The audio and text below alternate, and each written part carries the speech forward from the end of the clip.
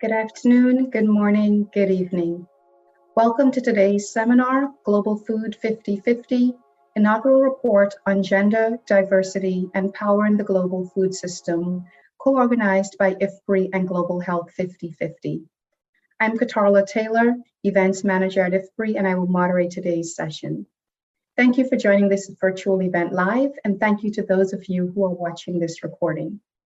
To participate in our Q&A session that will follow the presenter's remarks, please submit your questions on ifpri.org, Facebook, LinkedIn, YouTube, or by using the hashtag AskIFPRI on Twitter. In the lead up to the 2021 UN Food Systems Summit, tens of thousands of people participated in a global civic experience to produce a shared framework of collective action. Gender equality and women's empowerment were amplified as a lever of change and embraced as an area of our work with the potential to contribute wide-ranging positive change in the transformation of food systems in the coming decade. The Global Food 50/50 initiative is a response to broad stakeholder demands for a global food system that is accountable for progress towards gender equality.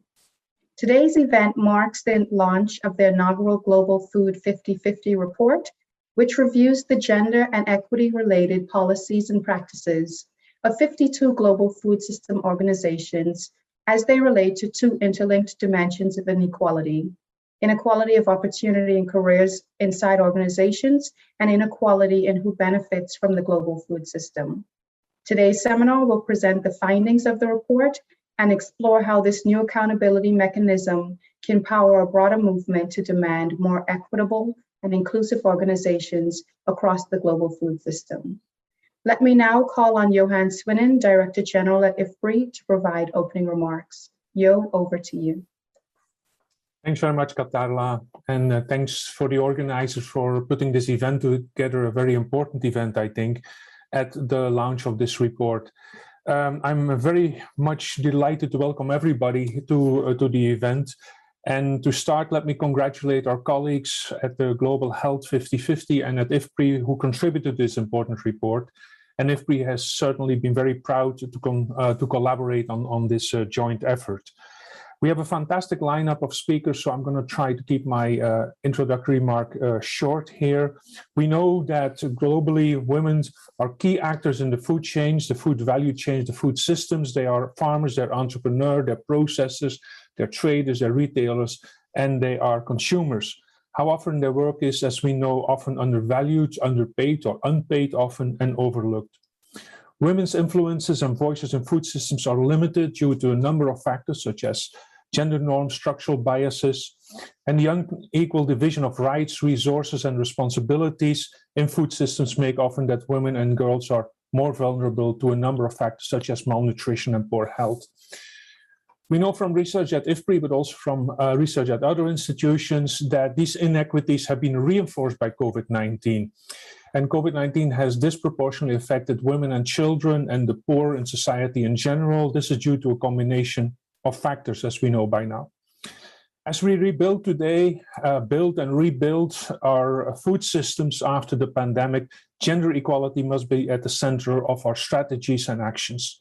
Gender equality is a critical factor for innovative, for healthy, and for inclusive food systems. We know from research, again, at IFPRI and elsewhere, that improving women's agencies can lead to increased agricultural productivity, increased adoptions of technologies, modern technologies, also all kinds of practices which contribute to climate mitigation and climate and dealing with climate adverse effects. Women are often the stewards of good nutrition within their household, promoting healthy lifestyles for their children. We should therefore clearly empower women by raising their voices and leadership in all decision-making processes along the food systems. The report that we discussed today, the Global Food 50/50 report, addresses evidence gaps in this particular area. It analyzes more than 50 global food system organizations, and it focuses on a number of critical dimensions, such as redistribution of power, policies to tackle gender imbalances, and addressing the dynamics of inequality. The report has many lessons, but it shows that there's much work left to be done. While many organizations claim to support gender equality, this is not always reflected in their actions. Women are strongly underrepresented in leadership roles, depriving the food systems of talent, expertise, and diverse perspectives. I think organizations, and that's also a conclusion of the report, must be more transparent about their gender equality policies so the world can see what they are doing to meet the stated goal. The report comes up with a series of recommendations, of conclusions to support meaningful actions, such as identifying key areas for improvement and holding organizations responsible. So in conclusion, this inaugural report marks the first step in IFPRI's partnership with Global Health 50/50. We're very excited to continue this joint effort and to see where the future will bring us in this area. I think together we can break down barriers and bring greater recognition to the billions of women playing a critical role in our food systems. Thank you very much. Thank you very much, Jo, for those opening remarks. Up next to provide opening remarks is Kent Buse, co-founder and co-director at Global Health 50/50 and director of the Healthier Societies Research Program at the George Institute for Global Health. Kent, over to you. Thanks, Katarla. It's lovely to be with you today. I want to start by acknowledging Lawrence Haddad of GAIN for being the catalyst of Global Food 50/50.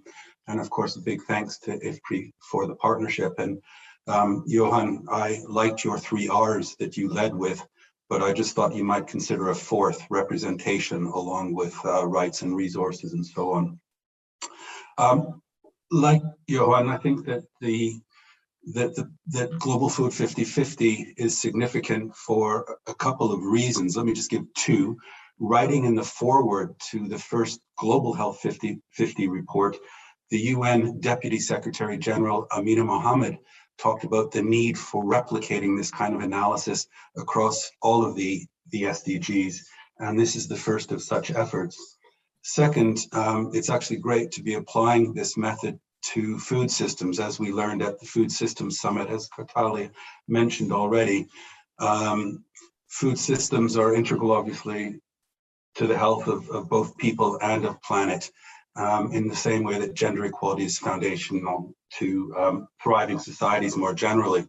So GH 50/50, or Global Health 50/50, is a feminist collective. We have a tiny staff, but we have over a dozen paid volunteers and a powerful group of advisors based around the world. And when Amina Mohammed made that call for independent accountability across global development organizations, it was clear, as Johan said, there's a need, but what she couldn't have known is how effective this model could become. GH 50/50 has received testimonials from many, many, many organizations in our sample of 200 organizations. But not just from the CEOs. I want to stress the fact that a lot of young women staffers use our report to hold their leadership to account, to argue that more can be done, as evidenced by the front-running organizations. Having said that, over the years, a few organizations have been in touch and said, oh, there's nothing to see here, move on. And we haven't moved on. We've looked, we've assessed, and we've reported accordingly. We'll hear just how much further the sector has to go. Johan alluded to that in his opening remarks. When Jemima and Sonia dig into the findings momentarily, I think there's going to be a lot of discussion about gender, so I'm going to just make a couple of remarks about evidence, which is something Johan brought up. First of all, we collect evidence, and I bring these up because I hope they'll inform the way that Global Food 50/50 moves forward. So first, we collect evidence, but we don't collect evidence for the sake of collecting evidence. We collect it for the sake of action, to surface problems, but also surface solutions, and there's a lot of good things happening in the sector as well. Secondly, our starting point is that evidence does not speak for itself. It needs to be amplified, and hence the importance of us moving outside of think tanks and academia. And that's why Global Health 50/50, we've established an advisory council with the likes of Helen Clark to amplify and bring that evidence into their respective spheres of influence. Third, we take the view that we need evidence that's in fact digestible. And when you see the presentation later, you'll see that for all of our data points, we come up with infographics that are quite simple, but we try to feed them to activists and advocates so that they can use them in the work that they do. Fourth, we think that there's a need for evidence that is robust, independent, and it's in the public domain. Johan talked about both transparency and accountability, and we can talk a little bit more about our methods in the Q&A.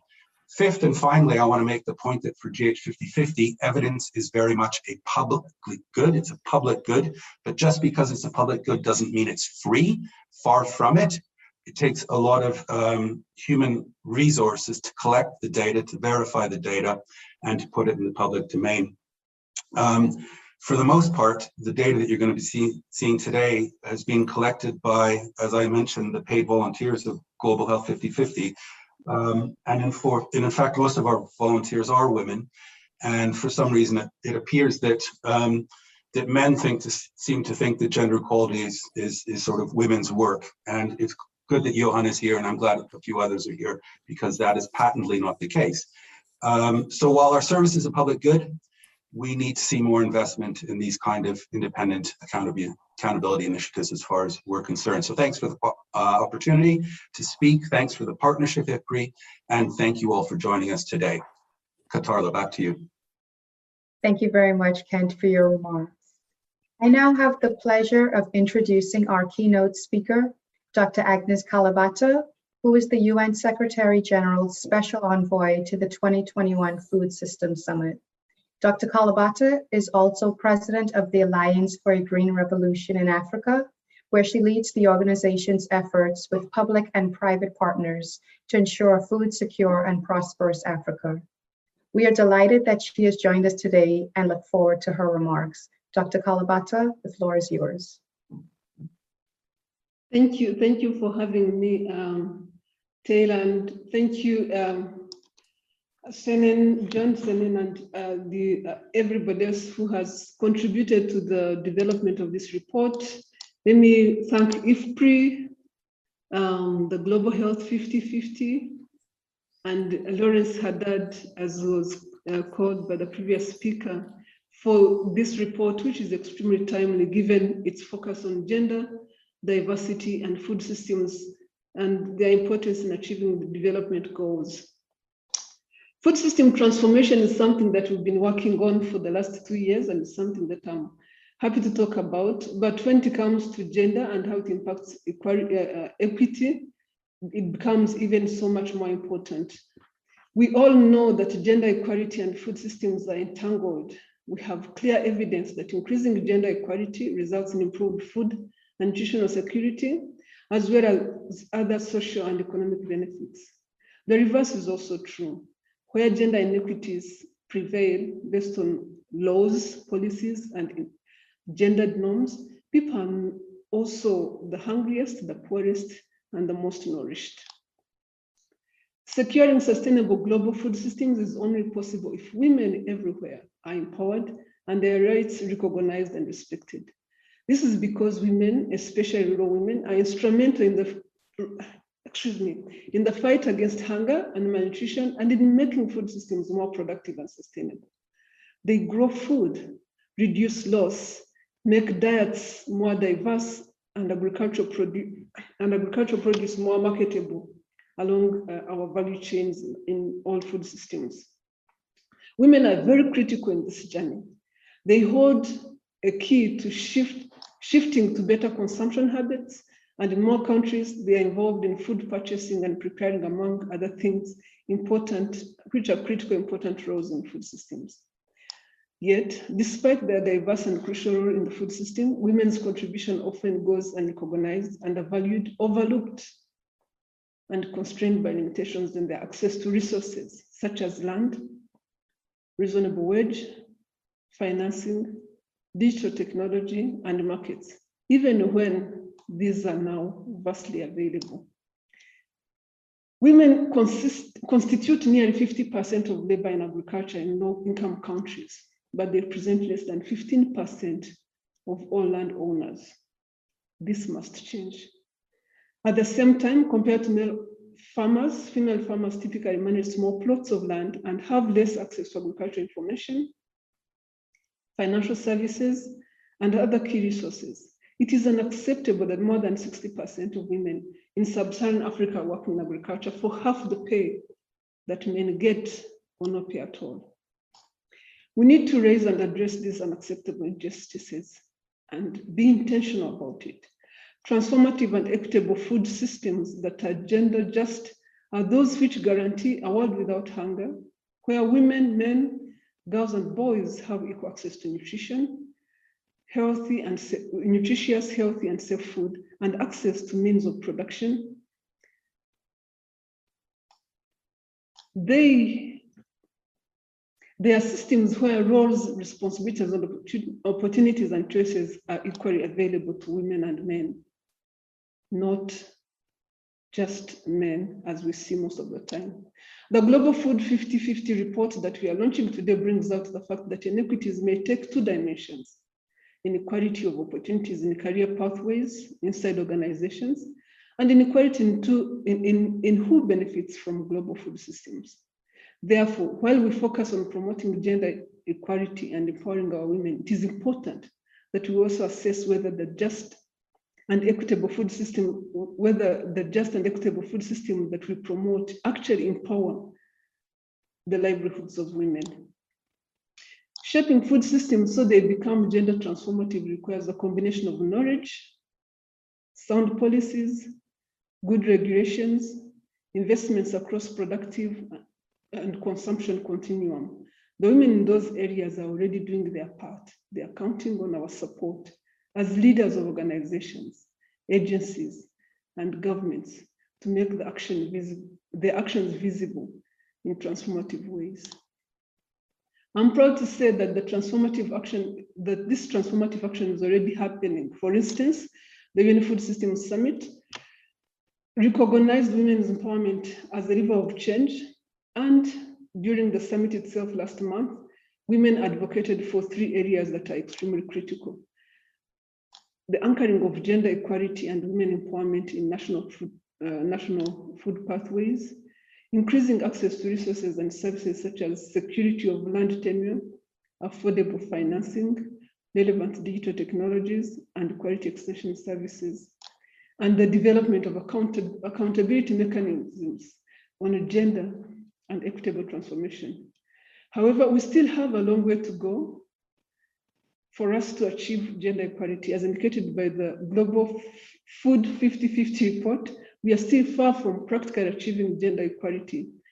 And I call upon all institutions here today to do their part, because it's in doing our part, each and every one of us, that we'll be able to come through on this gender inequality.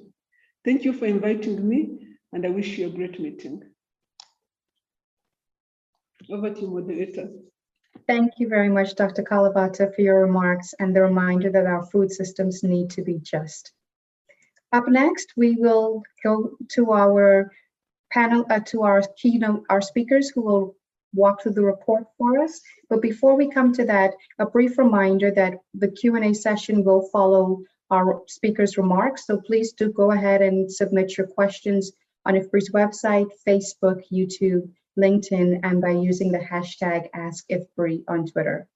We'll now turn to the results of the 2021 Global Food 50/50 report, which will be presented by Jemima Njuki, Director for Africa at IFPRI, and she led the process of IFPRI's engagement in this report. Jemima will be accompanied by Sonia Tanaka, Coordinator at Global Health 50/50, who also manages the Global Health 50/50 Collective. Ladies, over to you. Thank you very much, Katala.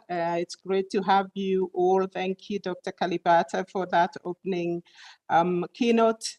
And it's good to see you here because less than 2 weeks ago, we had the UN Food Systems Summit.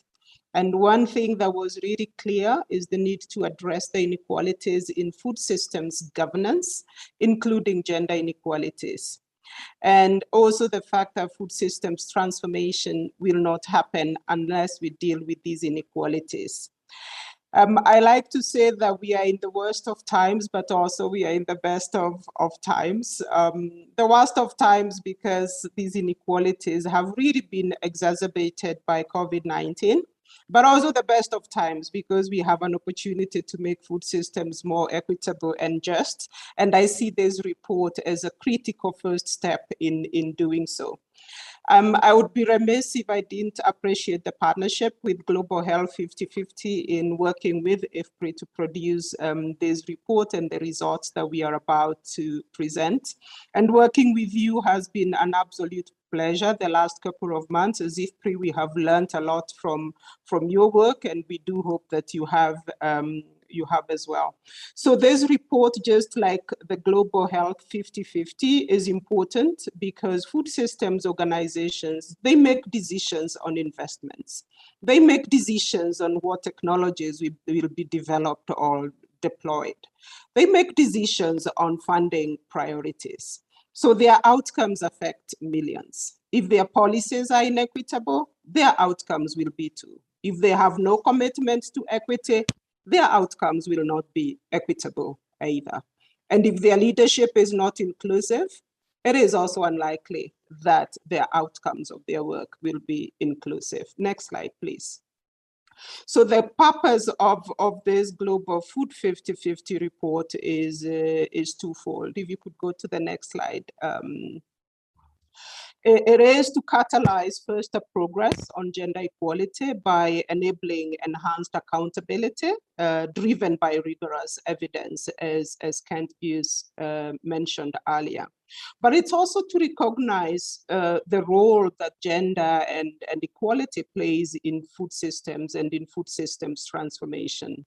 And in this inaugural report, we have used data from 52 organizations that are also part of the Global Health 50/50 report. The Accountability Index focuses on 4 key domains that are really very closely interlinked.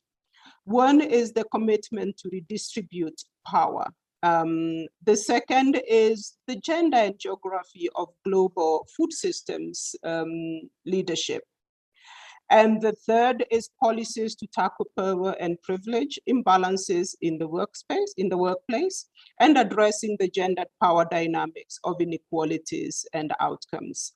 We are going to present some of the results from some of these indicators in these interrelated domains of gender and equity in food systems organizations. Next slide, please. And the first one we look at is the commitment to redistribute power within organizations. And one of the key indicators here is public commitment to gender equality. And we do recognize that part of accountability is actually organizations being able to present their commitment to gender equality in a public way. And you will see as we proceed with these results that in some of these domains and indicators, organizations do pretty well, while in some others, there is a lot of room for improvement and progress is needed. So when we think about commitment to gender equality, we have about 65% of organizations that have public commitments to achieve gender equality for the benefit of all. But then we should still be worried because we have about 4% of the organizations in this sample that make no reference to gender or women and girls. And this is a great concern because if we are talking about the engagement, the roles that women play in food systems, organizations need to be actually very explicit about the commitments that they make to gender equality and to the empowerment of women and girls. Next slide, please.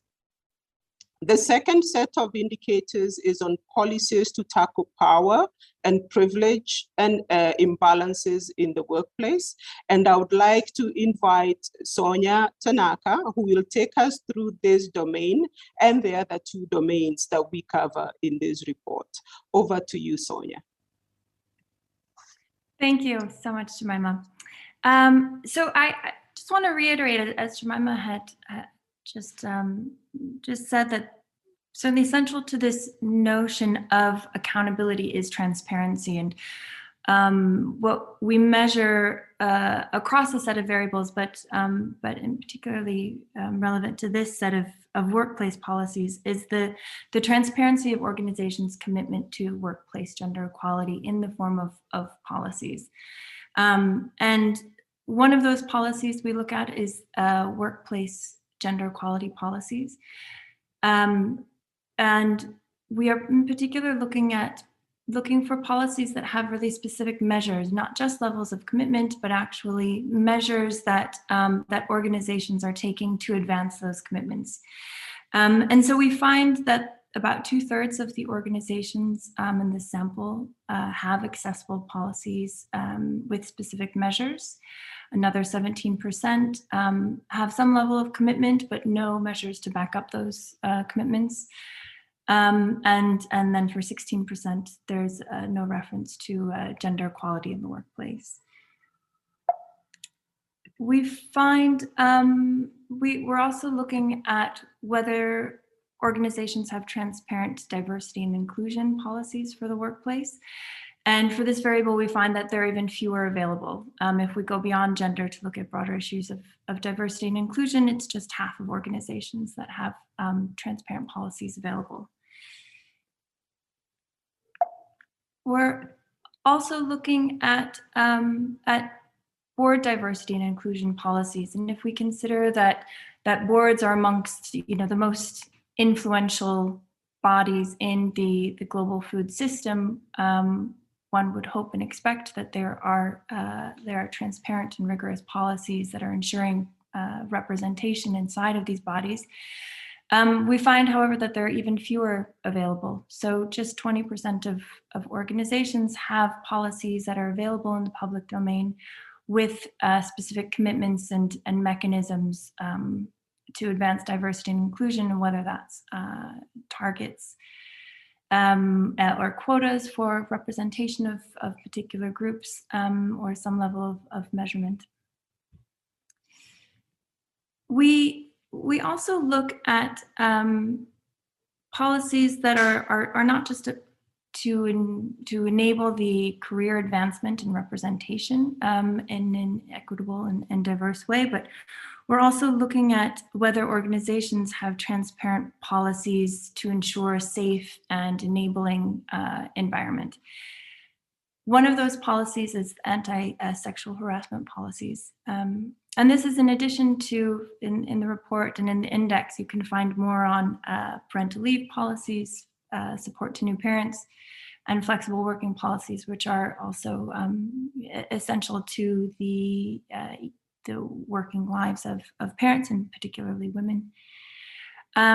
For now, I'm just going to focus on the findings around the anti-sexual harassment policies. We found policies for just half of the organizations under review. And for this set of policies, we look at not just the availability, but we're also looking at the content of those policies. And we have developed a framework of best practice elements of a comprehensive sexual harassment policy, and that's based on literature and global norms. And across the four best practice elements, we see that policies are performing relatively well. The one area that seems to be the weakest in terms of performance is this aspect of mandatory training. And so we find that while that the content of these policies there seems to be positive performance for 3 out of the 4. If staff aren't adequately trained and aware of the contents of the policy, then that will certainly affect its effectiveness.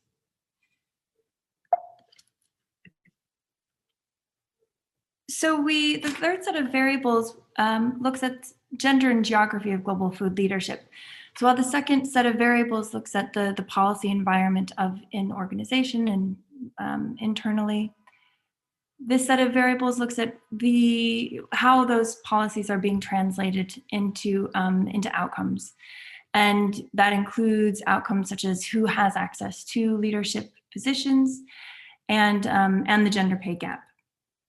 And so we gathered data on the demographics of the leaders, the CEOs, and the board chairs. And that data is what we can find in the public domain, as well as what data can be considered, and to some extent, globally relevant and comparable. So what we find is that 73% of CEOs and board chairs across these 52 organizations are men, and an even greater percentage of leaders are nationals of high-income countries. Yet a larger proportion, 91% of leaders, were educated in high-income countries. And just 6% of leaders are women from low and middle income countries across these organizations. Another important measure of equality in the workplace, for which there is some level of publicly available data, albeit very limited amount of data, is the gender pay gap. And so for the very few organizations where we could find data, we see that 8 of the 10, if we look at the left side of the graph, 8 of the 10 have a gender pay gap in favor of men. And that's even among organizations that have, we look at the right side of the graph, a near equal distribution of men and women in the highest quartiles of salary. And so this, these findings are certainly disappointing. What we also find to be very disappointing, though, is actually the lack of data that is available generally on the gender pay gap. And so among the 52 organizations, we find that only 12 are publicly reporting on their gender pay gap, and only 1 of those 12 are reporting voluntarily. And so the other 11 are reporting because they are required by law. So there's a real lack of transparency for this data across the sample.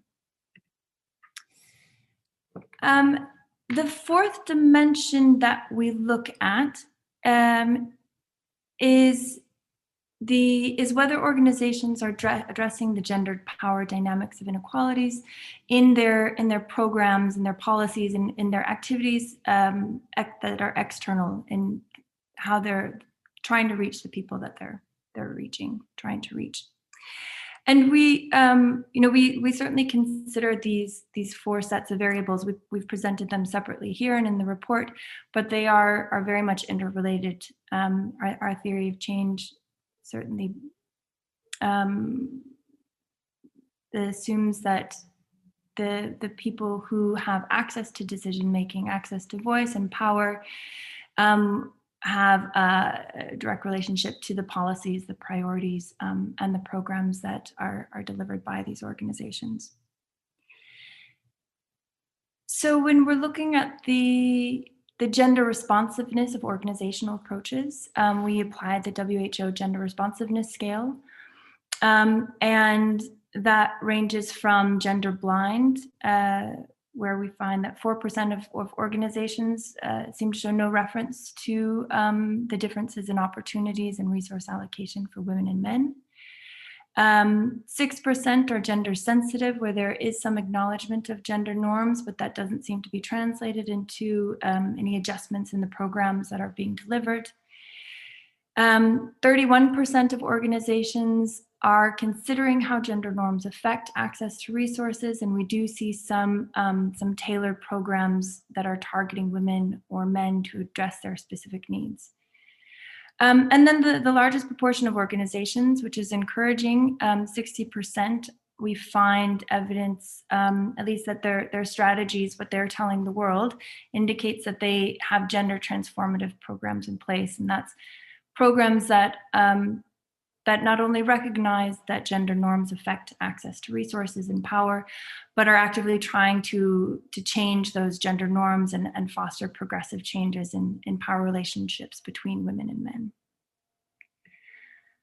And then finally, we look at whether organizations sex disaggregate their programmatic data. And and we consider this kind of one of the fundamental input to a gender responsive program is collecting, analyzing, and reporting data by sex. And yet we find that just half of organizations are actually doing so, and a full 19%. We find no sex disaggregated data and no reference to or commitment to produce or report such data. So there's a whole lot more in the report, and you can also find the results by organization in the Global Food 50/50 Index, which can be found on the globalfood5050.org website. I encourage you all to go and check it out. And thank you. Back to you, Katarla. Thank you very much, Jemima and Sonia, for that overview of this very timely report. We will now turn to a panel discussion with several experts who will discuss the findings of the report and the way forward. We will begin with Jamila Biggio, Senior Coordinator for Gender Equality and Women's Empowerment at USAID. Jamila, thank you to USAID for providing part of the financial support to produce this inaugural report. You've read the report. What results make you optimistic and what concerns you most? And also, what can organizations do better? And how can funders such as USAID support that? Wonderful. Thank you so much. And good morning, good afternoon, good evening to everybody. Thank you so much for the opportunity to join you all. And our thanks to Jemima and Lawrence for their vision in creating a global food 50/50, drawing on lessons from the global health 50/50. This is exactly the kind of adaptation we need. When we identify initiatives that work, it's a welcome step to adapt, expand, and apply them to other sectors. So we really welcome these steps in the global food space, especially when it comes to data and accountability, because we know that what gets measured gets done. So by shining a spotlight on what global food system organizations are doing to advance gender equity, it helps them know where they stand and can inspire them to take concrete actions to close those gaps. It's also a way for us to both hold our partners and ourselves accountable as we work to advance just and equitable food systems. So we very much welcome that USAID is included in the Global Food 50/50 report, and that we collectively together as organizations, governments, institutions committed to advancing more just and equitable food systems, that we together can learn and exchange lessons and improve our practices. This is a goal that the Biden-Harris administration welcomes and works towards every day through our flagship Feed the Future initiative, which is dedicated to ending global hunger, poverty, and malnutrition. We were thrilled at last month's Food Systems Summit to announce $10 billion to promote food systems transformation, which will include efforts to help women realize their full potential and create food secure communities. This includes steps from increasing financing for women-owned small and medium enterprises, closing nutrition gaps, to fellowships for African women policymakers to advance their leadership as decision makers. I highlight these as examples of what we all must do more of to support the system level change by and for women and all their diversity that we need across the food system. Our policies and programs should also do more to recognize that gender inequalities are both a cause and an outcome of unsustainable, unjust food systems. And this is where we see the Global Food 50/50 report as a key step in the right direction toward greater accountability. And we were thrilled to fund this initial report as part of our commitments to the Food Systems Summit. You asked about what were some of the findings that we took note of. So first, some of the areas of progress that we thought were encouraging. First, as you shared, the fact that 92% of the food systems organizations covered in the report have made public commitments to gender equality. This is important. The rhetoric is growing. that 67% have publicly available policies or target-specific plans for promoting gender equity in the workplace. It's important that we not only have these policies and these plans that are measurable, that for which we can be held accountable, but that they're also publicly available, that we have taken these kinds of transparency steps. So we very much applaud the 2/3 of organizations reviewed that have done that. We also welcome the 60% of organizations that have indicated that they position the work they do in relation to transforming gender norms and gendered systems and structures as key to their efforts to advance better outcomes around food security. And that's something that we hope to very much see 100% of the organizations do, to truly recognize all the data and the research that we've seen about the fact that gender inequalities and inequities across the food system hold back our progress around food security globally. So when 100% of the organizations recognize this and are investing in programs and policies accordingly, that will help us see the progress that we want to. It is also important to identify and recognize some of the gaps which you've noted. So there are the leadership gaps. With fewer than 30% of organization CEOs and board chairs women, only 6% women from low and middle income countries. We know we need to fix this. We need to have diverse and inclusive leadership of food system organizations. There are also the data gaps that you noted. The sex disaggregated data is essential to identifying gender disparities.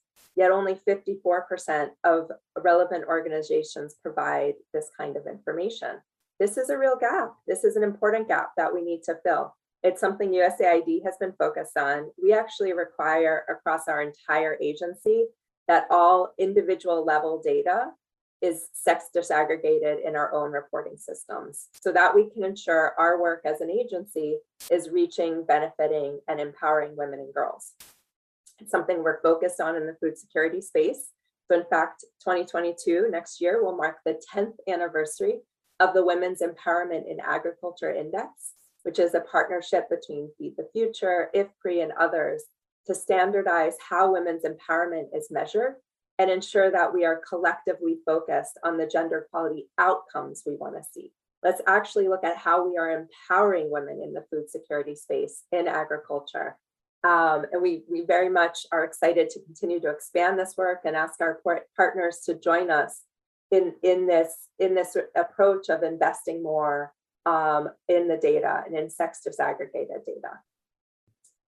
These are a few of the examples that we highlighted from the Global Food 50/50 report, which we very much welcome. We need this kind of transparency. We need this kind of opportunity for exchange of best lessons. I've shared some of the areas where USAID is focused on sex and age sex disaggregated data. We very much look forward to learning from where others have best practices in this space and looking where we can adapt and integrate that into our programming.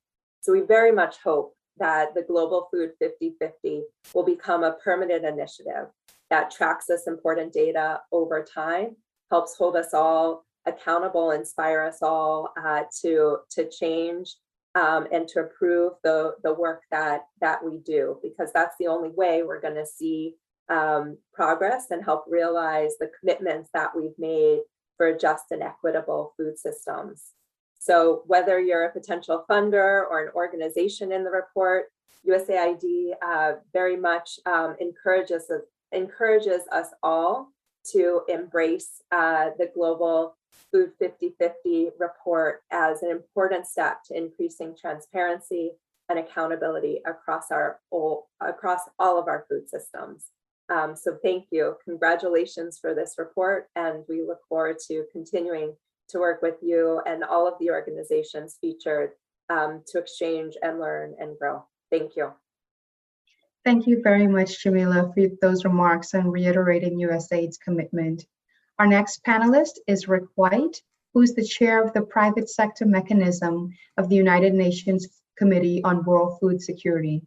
Rick We have just come out of the UNFSS with a lot of optimism and bold actions for food systems transformation, and the role of the private sector was a major part of the discussion.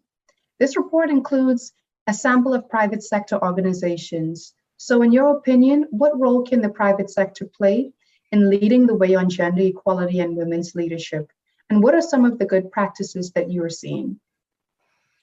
Well, thank you, Katarla, and I'd just like to say thank you to the organizers for the honor of being here and speaking on this extremely important topic from the private sector perspective.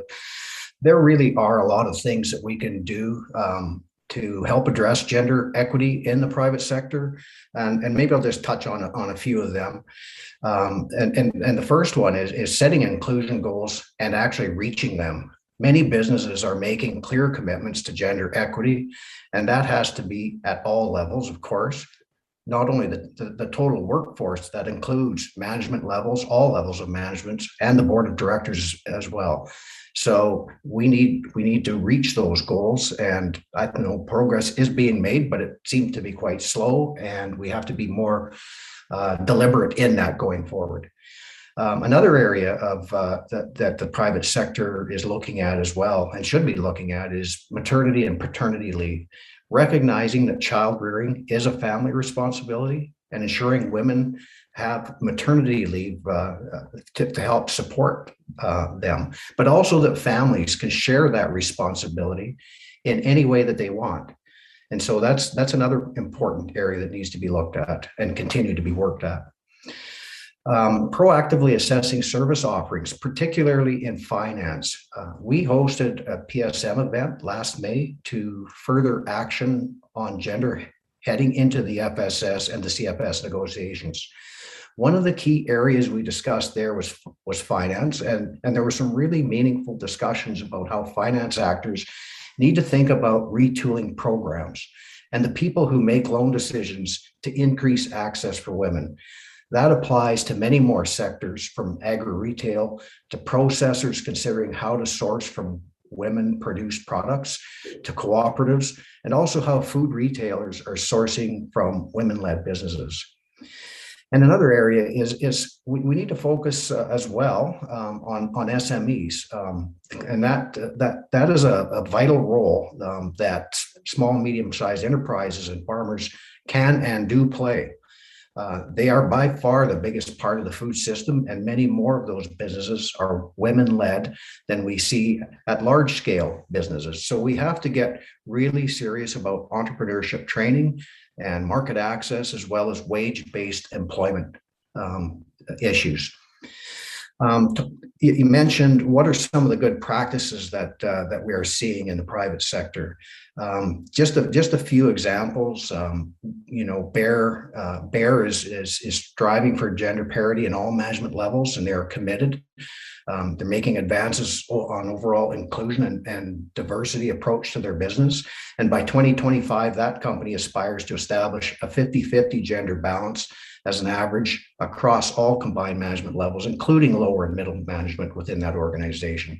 Another example we see is the African Development Bank has affirmed commitments to closing the gap in financing for women at United Nations Food Systems Pre-Summit.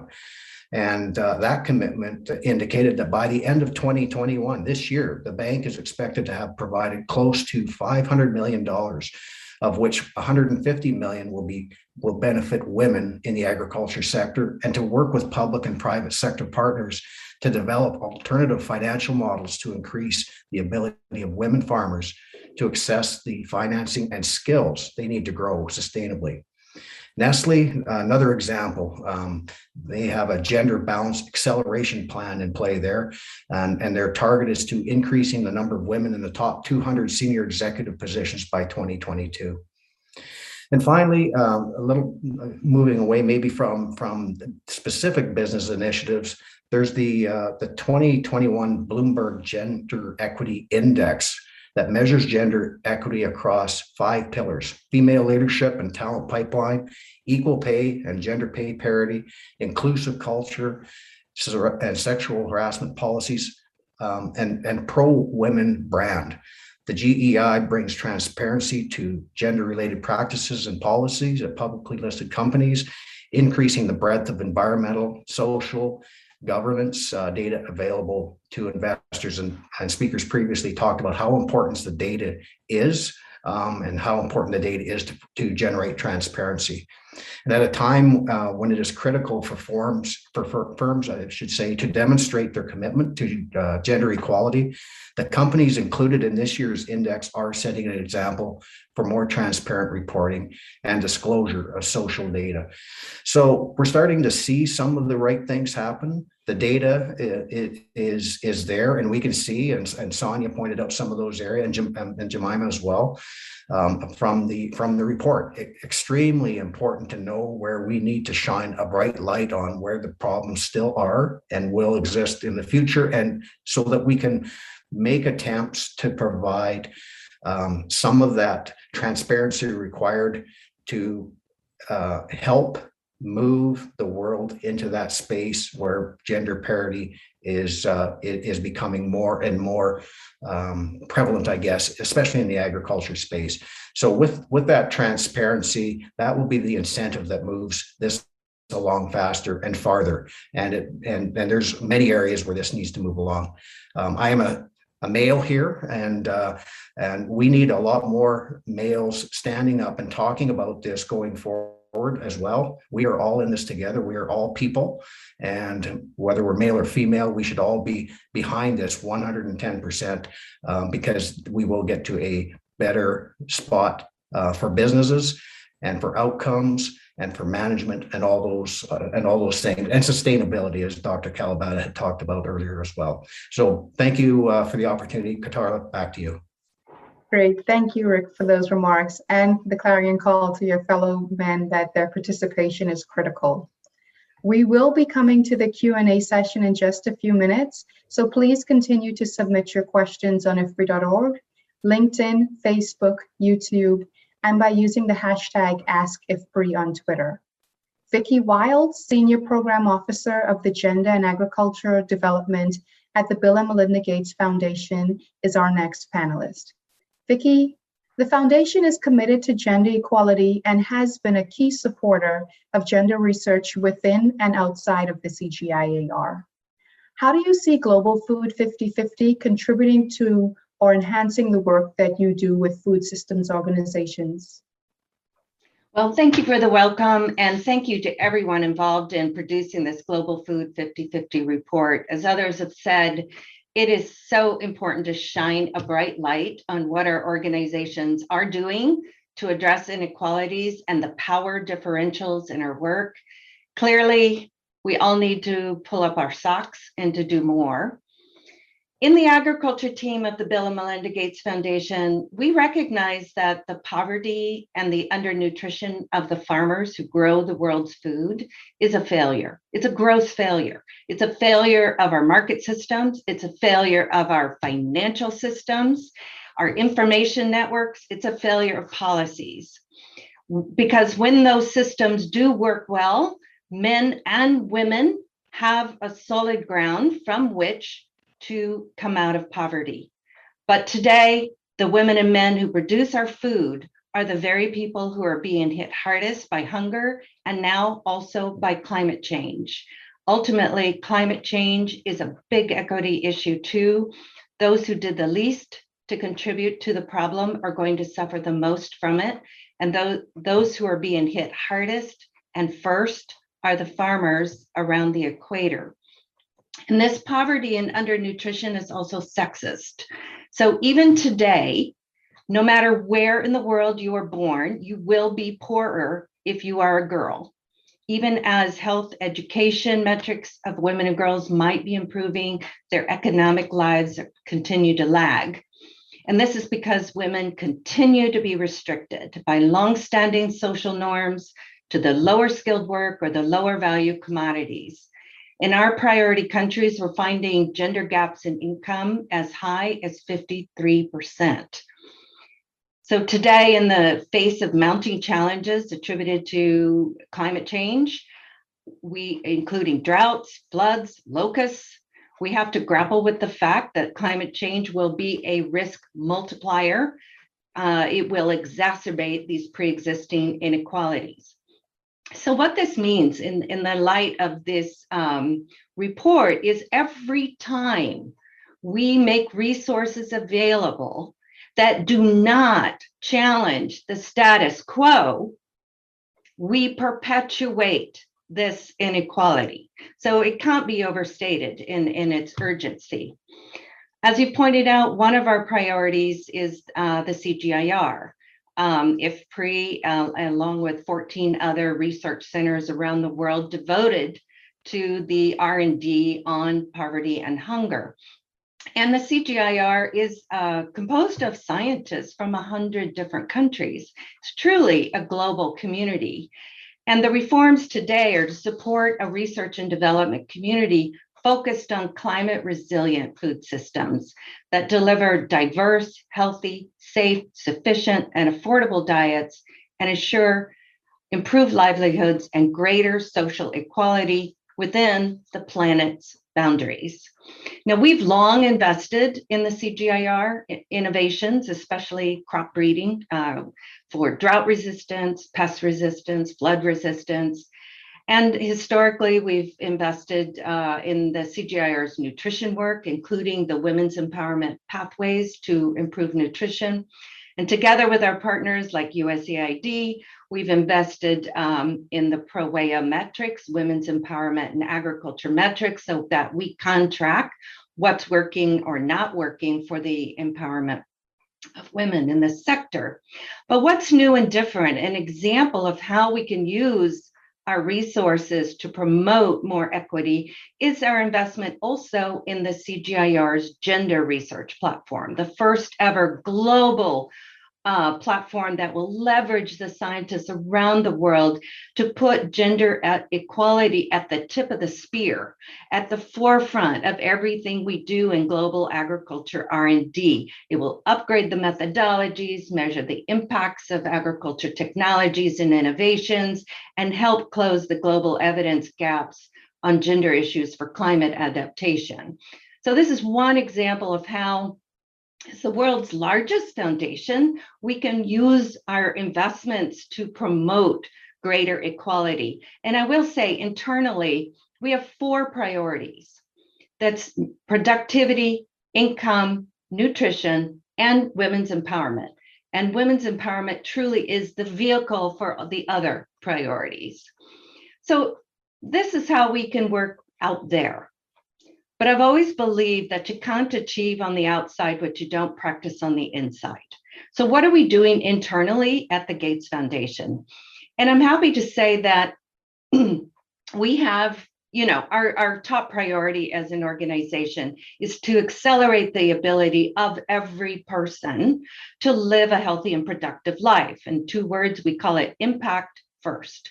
But to help us get there, we have a brand new and updated diversity, equality, and inclusion strategy and a number of new work streams to support that strategy, including our workplace culture, our talent, diversification of our talent, and the all-important leadership accountability. But the work I might be most excited about is the one we're calling Equitable Partnerships and Voice. And so while we've realized that our focus on impact lays within local context, everything lands in a particular place, our partner mix and the voice of our foundation has remained largely dominated by the United States and Northern-based institutions. And this does limit our ability to achieve impact on the ground. We want to do a better job of actively listening to our partners in the communities they work within and to invest more in elevating their voices and ideas.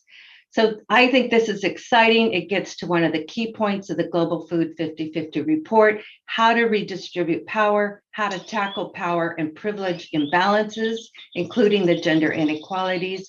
And we will be doing more to elevate local rural women's organizations, women farmer organizations' voices in the work we do going forward. Thank you. Thank you very much, Vicky, for this sobering reminder that females are disadvantaged wherever we are born, and consequently the urgency of action being taken cannot be understated. Our final panelist is Lawrence Haddad, who is the Executive Director of the Global Alliance for Improved Nutrition. Lawrence, your organization has been part of Global Health 50/50. How has this helped to improve your approach to gender equality and women's leadership at GAIN? And what are some recommendations you can give for ensuring Global Food 50/50 is impactful to organizations? Hi, Katala, nice to be here. Thank you, Jemima and Kent and others for inviting me.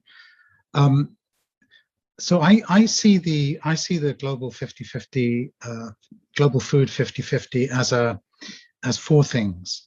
I see it as a floodlight. It's putting a floodlight on the issue of gender equity and gender transformation, and that's really important because it's too easy to forget about that particular issue.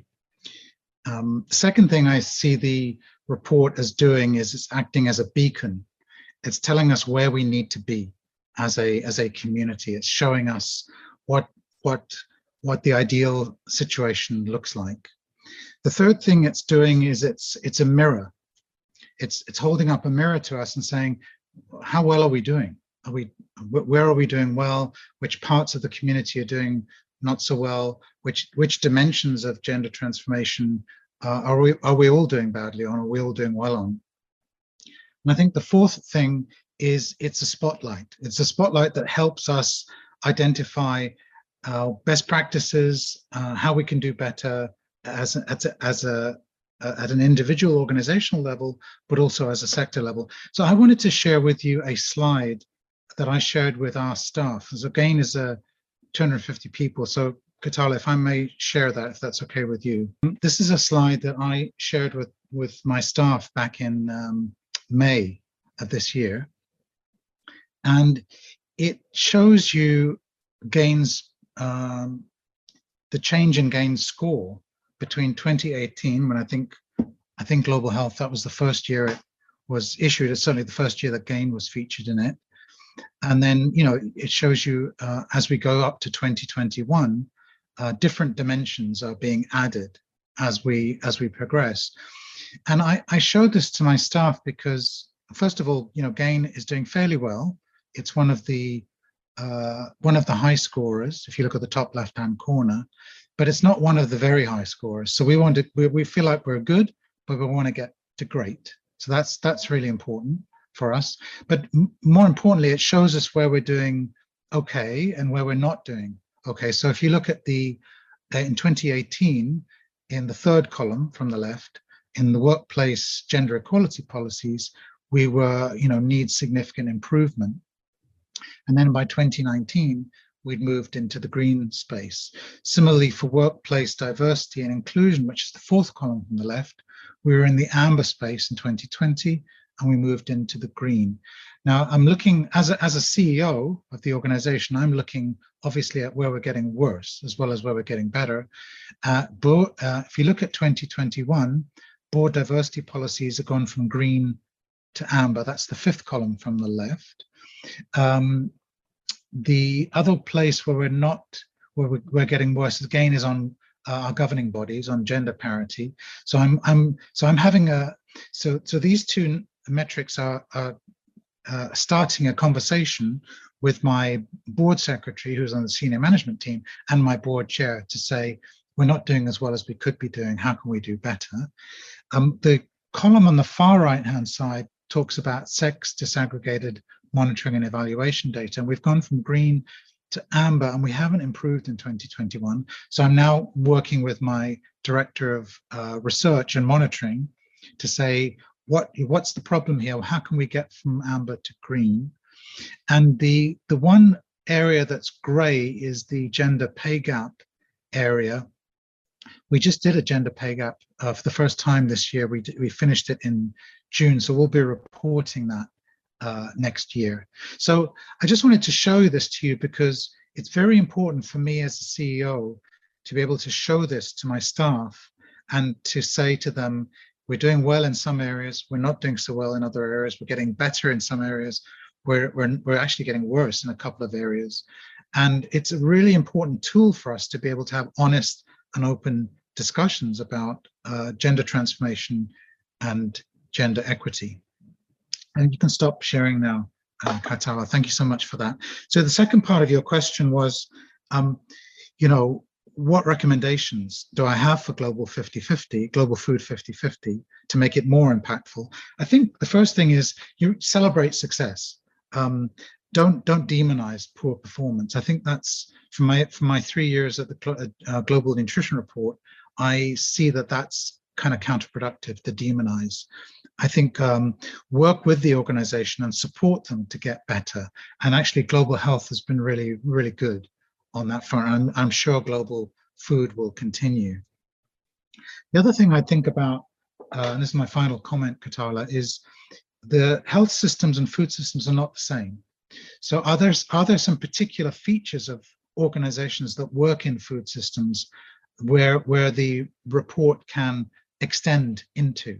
And I know that GAIN works a lot with suppliers and partners and contractors, and a big part of the debates we have within GAIN are, you know, we have certain values, we have certain DEI standards we want to maintain, diversity, equity, inclusion standards. To what extent can we expect that or demand that from our partners in supply chains, and even partners really kind of far down the supply chains? And in our workforce nutrition programs, we have successfully said to employers, it's great if you introduce a workforce nutrition program for your staff, but can you introduce this to, can you support your contractors to also develop workforce nutrition programs? So I think, I'm not an expert in health systems, but I think the supply chains and the food system involve the kinds of players that Rick was talking about, the SMEs, more than in the health system. So how can the report not only help these 200 organizations, but how can it help the organizations that they work with and contract with? So back to you, Katala. Thank you very much, Lawrence, for those remarks. And thank you to all of our speakers and panelists thus far for your comments. We now have an opportunity to engage with our live audience, and our presenters will respond to as many of your questions as time permits. In some instances, we will consolidate your questions because of time. We will get started with a question for you, Sonia. This question is coming from John Ulumwengu at IFPRI. How different are the results by food system components in terms of inputs, production, processing, distribution, consumption? Can you just give us a bit on the results? Sure. If I understand that question, it's asking for a bit of a sectoral or a functional breakdown of organizational performance. Mm-hmm. And we haven't been able to go that deep into the data. As we, I think at the beginning of the session indicated, that this set of 52 organizations is part of a larger sample of Global Health 50/50 organizations, and so in the future we're certainly hoping that we can expand and diversify the types of organizations that are included in the review, but for time being we haven't gone into that level of depth. Great, thank you. And Jamila, coming to you next. How do the priorities discussed today in the context of food systems align with the larger gender priorities for USAID and the US government? Thank you so much. Yes, we are thrilled in the US government that we are advancing commitments to gender equity and equality across our government.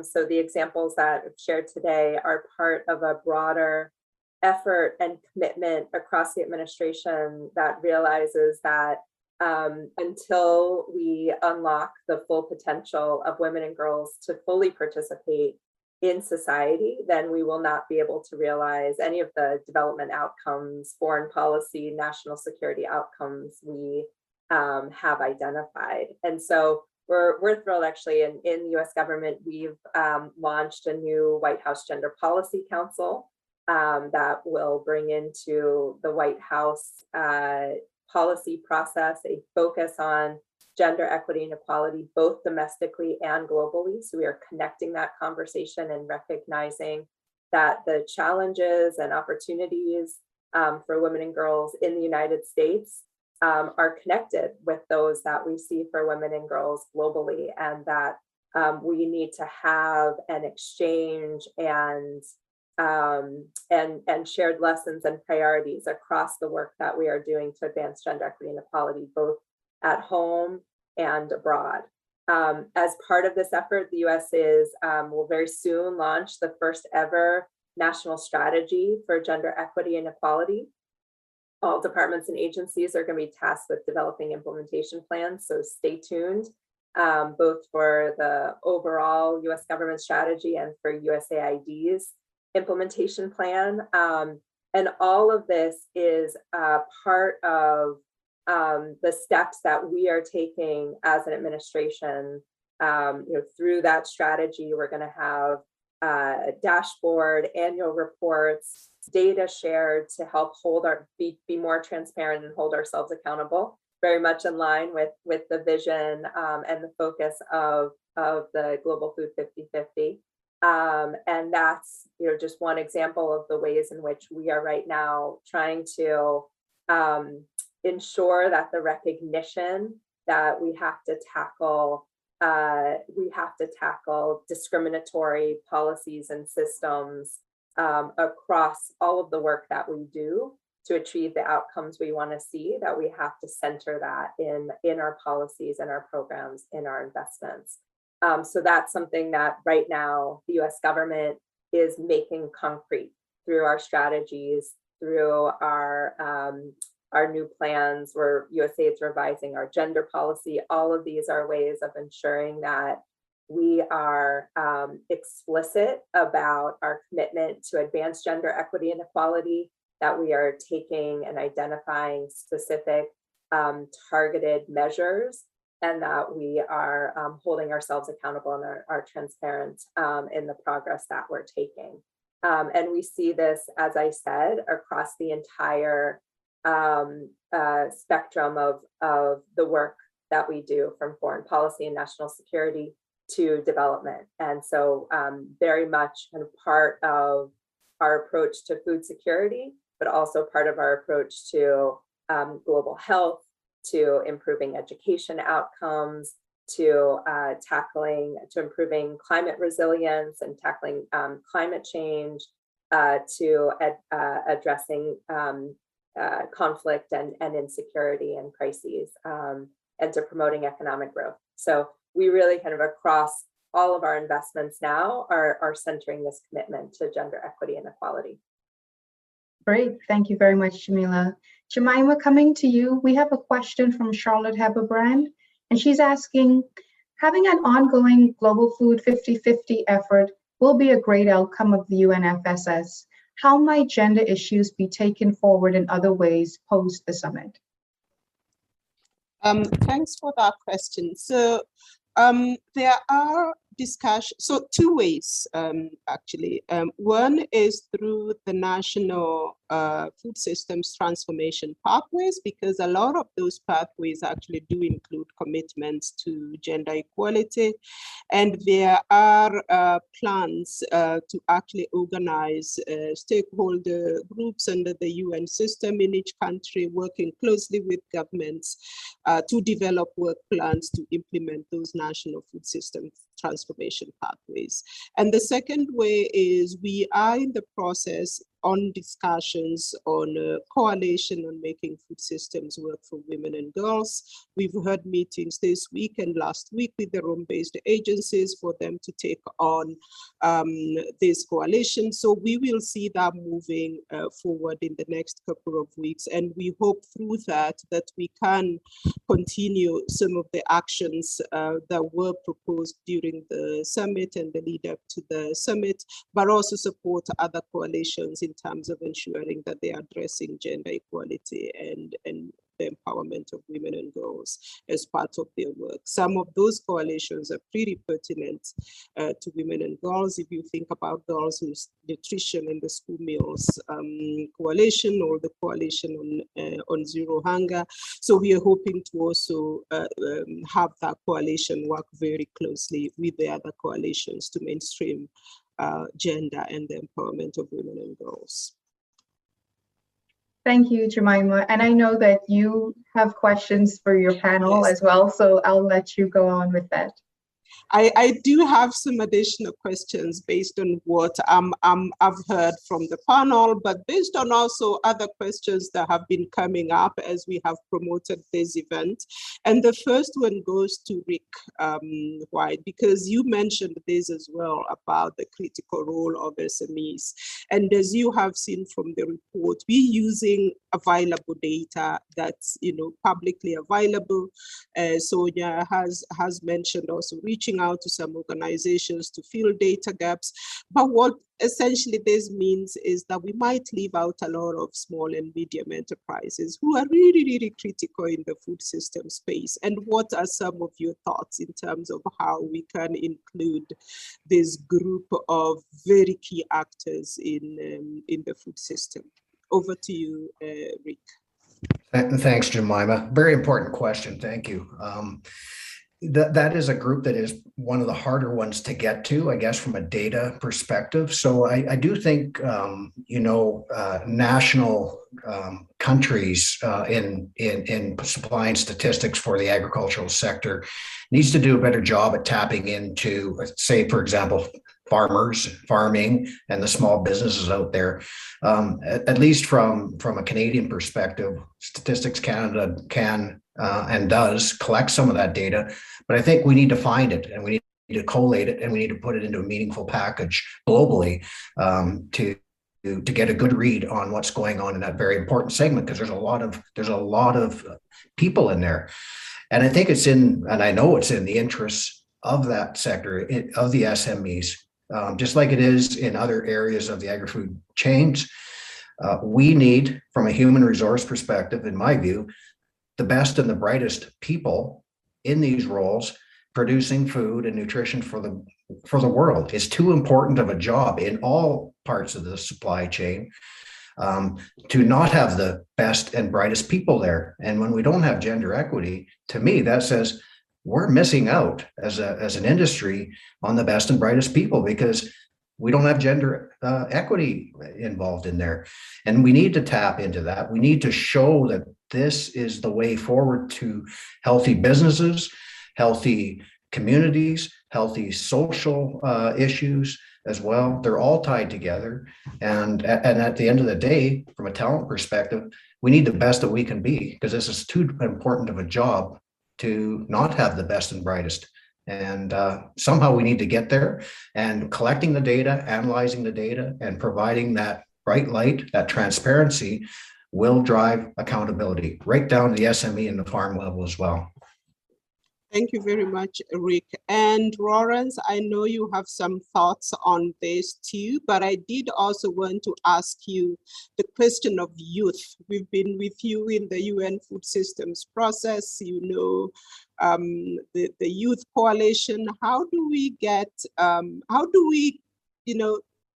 have that diversity of youth and measure that across our food systems organizations as well?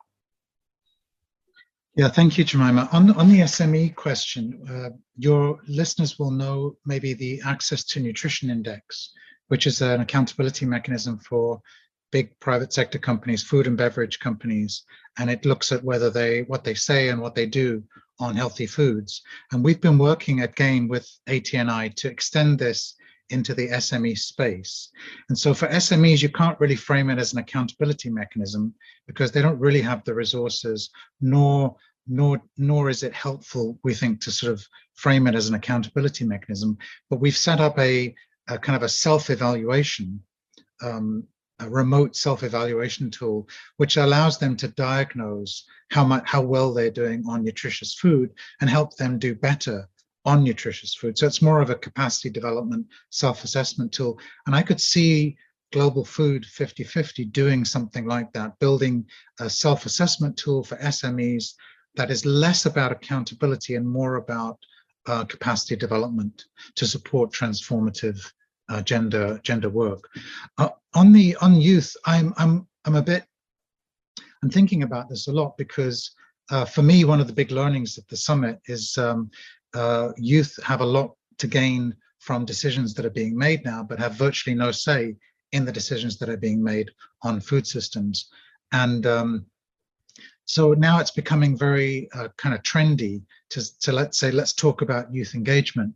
But I'm really interested now in whether organizations are walking the talk on youth engagement. So GAIN has adolescent programs, and 3 years ago we said we're never going to do an adolescent nutrition program without adolescents being part of the design process. So never about us without us. But, you know, do we have a youth focal point on the GAIN board? No. Do we have people under the age of 30 on our senior management team? No. So I think it's kind of interesting to think about how could we do something like Global 50/50 for youth, or how could we expand into the youth area? Obviously, you can take that to an extreme and have 50 indicators, 50 different dimensions. So you have to be careful. But I think it's something that we need to hold big organizations accountable for. Don't just say it, do it. Back to you. Thank you. That's something, that's food for thought in terms of how we do that. I have a question for you, Vicky, that's actually coming from the audience.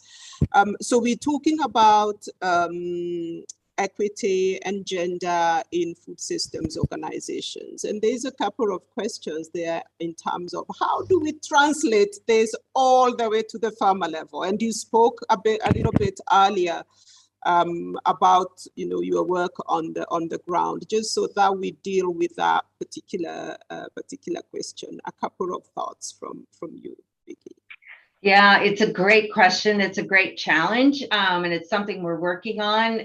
There's a few things we've put into place to help us figure this out as we go. One of the things we're doing is for every single investment we make, it is graded, frankly, as to whether it is unintentional, gender intentional, or gender transformative. And there's a number of questions in that, like, how many of the outcomes and goals are devoted to equity, equality outcomes? What kind of staffing and expertise is embedded to help that happen? Is the data being disaggregated by sex and age? For example, can we track women and youth through this, and so forth? And the power of this is that every investment, as it goes to our leadership, in its review, leadership can see, oh my goodness, but this is unintentional. This isn't designed to include it, and it can be rejected and sent back. And so you can imagine this is creating quite a flurry and an increase. And what happens is when we're doing this at our level of deciding on grants, it creates a ripple effect among our partners. And within the partners, they are looking for more expertise, more representation, better data, and so forth. And then as we make the investments, we provide the resources so that those capacities can be strengthened. So that's one way through the grant making. But frankly, what's new and different is how we're thinking about right now. There are a lot of barriers to local organizations accessing the Gates Foundation. We're not very good at working with small level, local level. We're not very good at that. And so we're looking at our processes and seeing what could change to make us more accessible. And frankly, it's probably going to be through some intermediaries who then directly support local organizations, but could then provide that back office stuff, the reporting, the finances, and so forth, without expecting that from local organizations. And I think this is really exciting, and look forward to making a change there. Thanks. And that's how we actually get the resources to where they are most needed and where they probably will have the most impact. One of the things I take away from this conversation is Global Food 50/50 as a floodlight, as a beacon, as a mirror, as a spotlight from Lawrence. And actually, Lawrence introduced me to Kent. So in a way, Lawrence, there might not have been Global Food 50/50 without you making those connections. So I'll hand back over to you, Katala. Thank you very much, Jemima, and to everyone on our panel for those insightful remarks.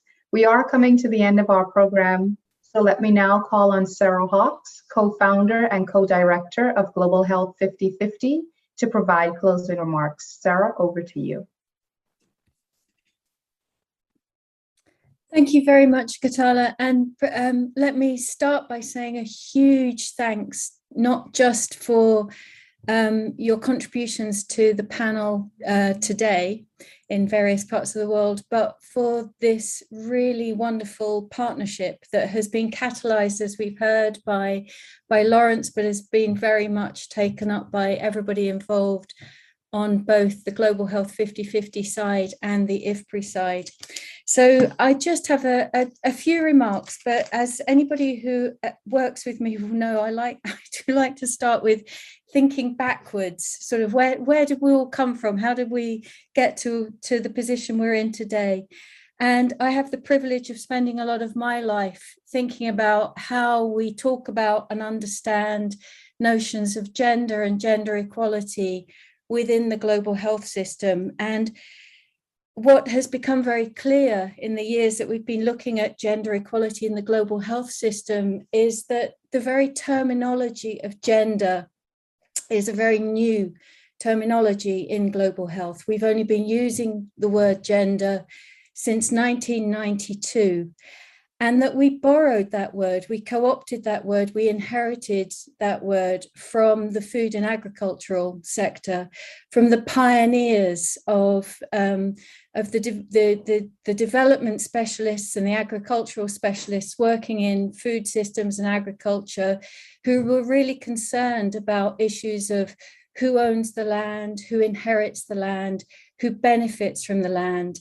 And so in the global health system, we have spent many decades now, several decades now, thinking about what this idea of gender and gender equality means to the global health system. So I feel like we've come sort of back in a slight circle, that we're now talking to each other again about issues of gender and gender equality and how to hold ourselves accountable for all of those commitments that we have made as systems over the ensuing decades. And I'd just like to offer a few points of reflection from having been involved with my colleagues in Global Health 50/50 over the past 5 years, and obviously more recently on Global Food 50/50. And I think you've heard these points made during this afternoon or this morning, wherever you are. The first is that gender is about everyone. Gender is about everybody in society, and that gender equality is everybody's responsibility. And importantly, and I think this is part of the message that we've seen very frequently gets lost, is that gender equality benefits everybody in society. This isn't just about half of society benefiting from notions of equality. We've seen that everybody benefits when the world is a more equal place. The second is that wherever we look, we have seen that systems are never gender neutral. Systems are very frequently gender blind or gender unaware, but they are never gender neutral. And that's what we're trying to capture in these accountability mechanisms. The third is that transforming systems is important, but systems exist within societies. And unless we also look at the deep structural gender inequalities that all of us operate within in every society in the world, including in the domestic sphere, then we are very unlikely to achieve truly transformational change within whatever system it is that we're working within and operating within. As has been noted today, change is possible. We've seen that even over the very short space of time that we've been running Global Health 50/50, we've noticed some progress. Sometimes that progress is one step forward and a couple of steps back, but generally the progress has been possible. And we're really strong believers that progress is possible through the power of collective action. And so I would like to just finish on the point of saying that I am truly delighted that the global health system and the global food system can come together to achieve what can really be sustainable transformational change, whether it's at national or global or local levels, through the power of acting together. So thank you. And I look forward to this being a very strong partnership in the future. Thank you. Thank you very much, Sarah, for that summary. Thank you to all of our program participants and to you, our live audience, for joining us for this rich discussion on the inaugural Global Food 50/50 report. And thank you to IFPRI's Communications and Public Affairs team. I invite everyone to join IFPRI next week on Thursday, October 14th at 9:30 a.m. for a special event on ideas for confronting climate change today. With that, enjoy the rest of your day. Bye, everyone.